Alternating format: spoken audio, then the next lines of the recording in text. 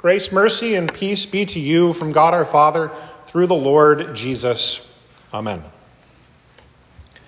The day of the Lord is coming. The day of the Lord is near. This day of the Lord is the day when Yahweh himself will show up in the world to reorient his disordered creation back towards his fullness and to what he intended his creation to be. And in this regard, the presence of God in the world means both destruction and restoration. Destroying what is not part of the goodness that he created and intended, and restoring what has been corrupted. And as the prophet Joel invites our imaginations today to consider the day of the Lord, he does so in a way that situates us in the dust. Joel describes in the opening of his writing what seems to be a massive swarm of locusts, like large grasshoppers.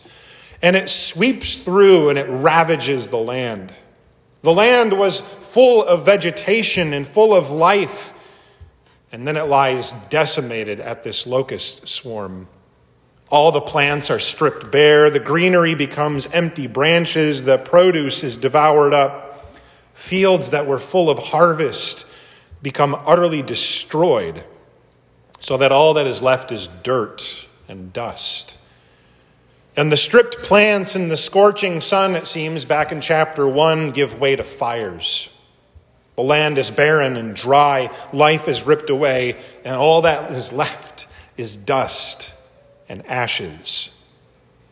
But Joel sees the decimation that this locust army brings as parallel to another army, a cosmic army that is going to show up and blot out the sun and blot out the moon and stars, darkening the skies, swarming over mountains and infiltrating cities and homes when God shows up with his presence on the day of the Lord. He imagines that day as a great cosmic upheaval, the creation going from its Garden of Eden goodness, from its ordered state on day 7 to unraveling and falling apart in a great reversal, returning to darkness and into the dust from which it came. But this is not all that the day of the Lord is. It's not just darkness and destruction. Joel imagines the presence of Yahweh showing up in the creation, and where the creation has been reduced to dust and ashes, he imagines a beautiful garden springing forth. Rains come down at God's command. Waters start flowing, just like in the beginning in page 2 of Genesis. The watered grounds begin to bring forth plants and food. The pastures are turning green. The trees are producing fruit. There's fig trees. There's olives growing. The vines begin to flourish, and new wine flows, and oil abounds. Eden blessing bursts forth at the blessing and presence of God, because God's end goal is not destruction, but the abundance of life and flourishing for his creation, even if it means he must bring life out of the dust. And as Joel imagines this great day of the Lord, he situates the people that he is speaking to in the position of this dust. On one side, if you will, thinking about time, on one side he sees the devastation of locusts, like this cosmic army reducing the land to dry, dusty ground. And on the other side, he sees the land bursting forth with life at the presence of God, Eden blessing flowing out with water and food. And the people that Joel is speaking to, they're right in the middle between these events. The very present reality of destruction and desolation, and the future promise of restoration. Their abundant land has been ravaged. They're experiencing that reality and the promise of Eden blessing that has not yet been realized in its fullness. And from this position in the middle, in this place of dust, Joel calls the people to repent. The word repent doesn't show up in our English translation for this evening, which is completely fine. The word is return. Return. Or maybe better for us to consider tonight, turn around. Turn around. Even now, turn around. The way you're heading needs to change. Change course, turn around, because the reality is that whatever aspects of our lives and ourselves and our behaviors that are not in line with God's Eden blessing, whatever is part of us that's not in line with God's character of love and compassion, those things cannot remain on the day of the Lord. Anything that we are up to that is headed in a different direction than what God is doing is going to be reduced to dust. So turn around, Joel says. Change course. And this language of turn around is not language of individual repentance as we might think of it at times. This doesn't call for each individual person to privately and secretly feel sorry or guilty or something like this. This is a corporate call. The language of you in this passage in Hebrew is all plural. If I grew up in another part of this country, I might say something like, all y'all turn around, right? All y'all. You all do this together. Turn around. And what do we see Joel advocating for? Everyone. Gather a great assembly. Everyone, stop whatever you're doing. Bring the elderly. Bring the nursing infants, men and women, young and old. No matter what you're doing, stop it and get together and turn around. Even if there's a wedding about to happen, as Joel points out, postpone it. Get the bride, get the groom. Don't go forward at the wedding. Get the priest, get everybody together. Everyone as a huge community is supposed to turn around, to change course together. Upheave your present way of living. Reorient your behaviors and direct it back to God, because when his presence show up, it's going to be a massive upheaval and reorientation of this broken world. Normally in those days, if there would be individual or corporate grief over a situation, it might involve people doing something called tearing their garments or rending their garments as a public act of grief. Which it might be helpful for us to remember these days that back then, people didn't have a lot of clothes. Like having 4 or 5 outfits was probably like a max amount of clothing. So ripping a pair of clothing was a costly action. But Joel says, sure, weep and mourn, but don't bother tearing your garments. Your act of turning needs to be bigger, needs to be more costly than tearing garments. What God desires is for you to tear your hearts, he says. Rend your hearts and not your garments. Now, I don't think this language of tearing hearts makes much sense to us today, especially given that it's Valentine's Day.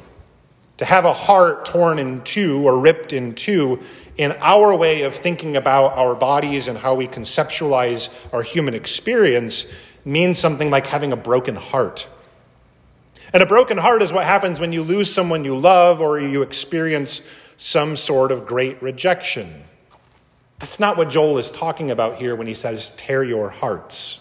It's not what he's talking about at all. Or there's other ways that people conceive of this tearing of the heart. And actually, I was reminded of a 90s boy band song. It's tearing up my heart to be with you. That one? Yeah. NSYNC, anybody? No. Anyway, it's about this emotional turmoil of wanting to be in a relationship with somebody, but they don't want to be in a relationship with you, and so their heart's just getting ripped apart, right? We conceive of the heart as an emotional center. We associate it with romantic relationships today, and so it's Valentine's Day. We see hearts all over the place. And there's not anything inherently wrong with doing that. Like every culture and every time conceives of the human experience in relation to the body in different ways. It's just a normal thing that we do. But we do need to recognize that it is not what is meant by heart in the Tanakh, in the Hebrew Scriptures. I know I've mentioned this before, but it's important for us tonight. The heart is the seat of the will. The heart is where you make decisions from. The heart is where thoughts come from and where motives usher forth. It is where plans are made, and it is how they are made, and behaviors that come out of our deepest desires, they grow out of our hearts in the ancient Israelite imagination. I think I've kind of mentioned this before. If we were to conceive of this today, we'd probably refer to it as like our head or our brain, right? So when God says, tear your hearts, not your garments, what he seems to be saying is he's not interested in some outward show of grief or some showy act of turning around or repenting. What he wants is for our wills, for our deepest desires, for what we plan and the way that we go about making plans and executing those plans, for our motives. He wants all of that to be the focus of this great turnaround, of this change of course. He wants us to drastically and intensely reorient our thinking, and if we must, to set aside and destroy our ways of behaving and planning that are out of line with what God is up to, and instead to align our hearts, to align our wills, our motives, our deepest desires with God. And this act of turning is supposed to be such a deep and total reorientation of our very being. Nothing is exempt. That again, it's like tearing our will.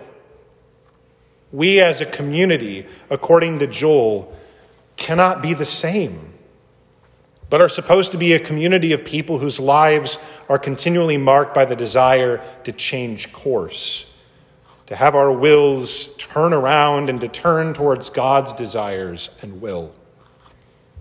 Joel again writes, turn around, change course, turn to Yahweh your God, because he is gracious and compassionate, slow to anger and abounding in love. And he turns around from sending calamity. This description of God as gracious, compassionate, slow to anger, and abounding in love, it comes from a story in the Exodus that might be familiar to us all, of the golden calf. The people had been saved by grace, brought out of Egypt by God's own choosing and doing. And in the wilderness, he provided them with water on that dry, dusty land, and he provided them with manna and quail from the sky. He brought them to Sinai, and he made a covenant with them. And they said, yes, we're going to follow along with what you say. Moses goes up on the mount. He is meeting with God for a number of days, and the people get impatient. And they go to Aaron, Moses' brother, and they say, make us some gods who will go before us. As for this guy Moses, we don't know what happened to him. And Aaron builds them a golden calf. This is ridiculous, right? They're his graciously chosen people.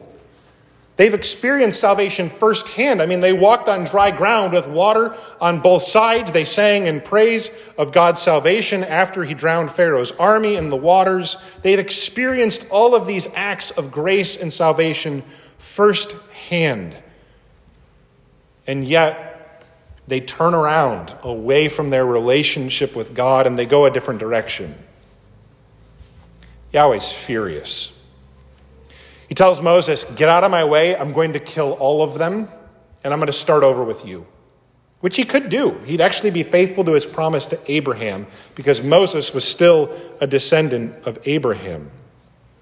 But Yahweh doesn't do that. Instead, Moses points out to him that it would look bad for his reputation. What will the nations around you think if you do that? These are a great people. Keep your promise in this way. So he relents. And Moses instead goes to Yahweh and says, why don't you kill me instead? Take my life in their place. I'll be a substitute for you.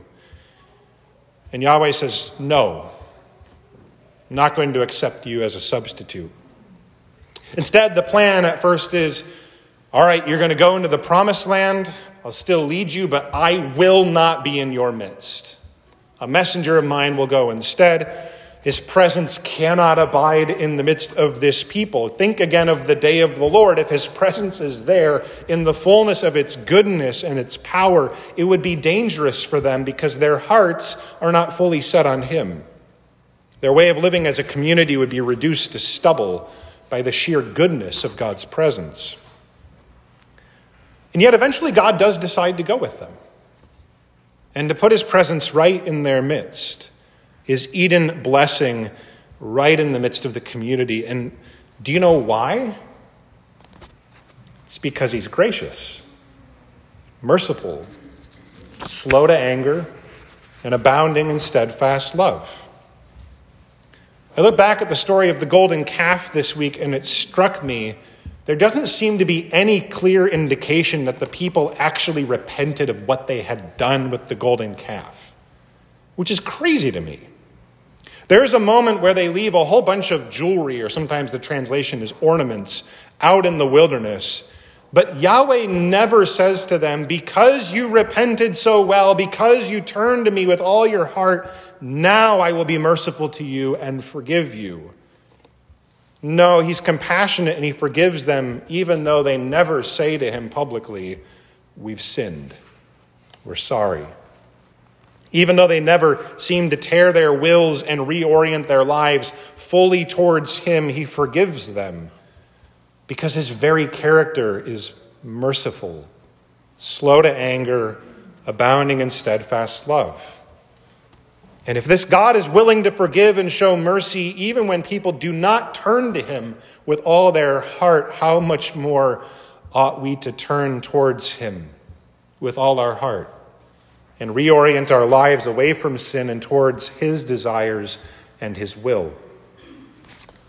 This passage to me, it's so startling and so beautiful that the call to tear our hearts, to drastically overhaul our desires and our will, is predicated on a God whose very definition of himself is compassionate and forgiving. The call to repentance is not turn towards God so that he will finally love you, but rather turn towards God because he is love. He's the fullness of that love, and he is loving. Turn towards God because his presence in your midst by the Spirit is already here dwelling within our hearts, and because he has promised that his presence will bring about Eden blessing in the end.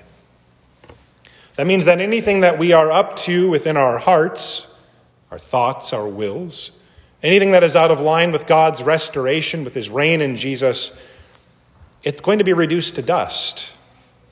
But turning towards him means orienting our wills towards that which will last forever. And we are already part of this in the Spirit, right? The character of God in the past, you see, thinking about being in this position of dust like the people of Joel. The character of God in the past urges us to change course still today. And not just as individuals, but corporately.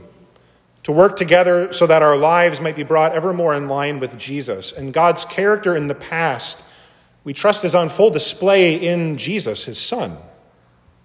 And Jesus doesn't wait for people to apologize. He doesn't wait for people to tear their hearts and reorient their lives towards him. Instead, he forgives them, even when they don't know what they're doing. And he gives himself to all people by dying on a cross. He dies in order to deal with the very problem of our distorted hearts and heal the corruption that is there deep within us. God's character in the past urges us as a community to adopt a daily posture together, an ethos of changing course, of always turning towards him. And God's character in the past also drives his promises for the future. In the words of the prophet Joel, God promises to pour out his Spirit on young and old, men and women, all of them together. There will be a massive community reorientation because of the Spirit. The Spirit that brings a beautiful upheaval to our wills and to our desires. The Spirit that refashions our hearts and aligns them to God's reign in Jesus. Joel declares that is what is coming, and we trust, as Peter declares in Acts chapter 2, that day has already begun. The Spirit is already at work, living and moving in you and in me, changing the community. Joel again declares this is what's coming. We experience it now. All the more reason that if God is promising to heal our hearts, promising to make a drastic reorientation of this community, how much more ought we to work together now, in the present, to turn around, to work together by his Spirit that lives in us to tear our hearts and not our garments. This call of repentance to turn is a posture that we live in all the time as the community of faith. It does not mean that we are utter failures in everything that we do. It's not true. God has given us a Spirit. We've been doing lots of wonderful and good things in line with his will. But it also means that we recognize that there's other aspects and motives at work within us too. The Spirit lives in us, but it means we recognize that our hearts are therefore in two places. Our hearts are in one place, an aspect of forgiven and loved and redeemed in Jesus. And our hearts are also still bound to this thing called sin. And so we do the work together of continually turning, right? Tearing apart, turning towards, away from our sin and away and towards the God we know in Jesus. And this posture of turning, of changing course, is a reminder that, like the people of Israel in Joel's day, we find ourselves in the dust. We experience on both sides of us, if you will, on one side, the devastation of this broken creation. We come to terms with and experience our mortality, glimpses that the broken way of this creation continues to abound. We see the desolation. But on the other side, if you will, as we sit in this dust, we also, from this position, have an eye to the future. Because God has promised that water of life will flow on the dry dust of the earth. And Eden blessing will abound in all its fullness when Jesus returns, gets his hands dirty and refashions the dust and resurrects our bodies by breathing his Spirit in us that we live in today. Tonight, as part of this service, whether you choose to receive ashes or not, part of my prayer for us all is that, again, regardless of receiving them, these ashes, this act, this symbolism tonight would be a reminder that the present way of the world is coming to an end. That the ashes, the emptiness, the mortality, it's coming to an end. And therefore we have work to do because there is an aspect of our heart that is immersed in this dust and brokenness. We have work to do to align our lives. But my prayer is also that these ashes are a reminder not only of that present reality, but of hope. That the ashes become a sign before our God who has promised that out of the dust, he will bring resurrection and restoration of his world. All the more ought we to align our lives, therefore, with his.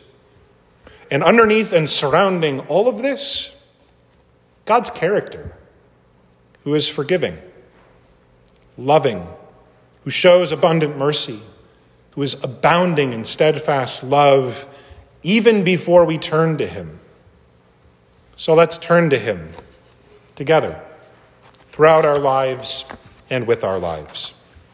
Now may the peace that passes all understanding guard our hearts and our minds in Christ Jesus. Amen.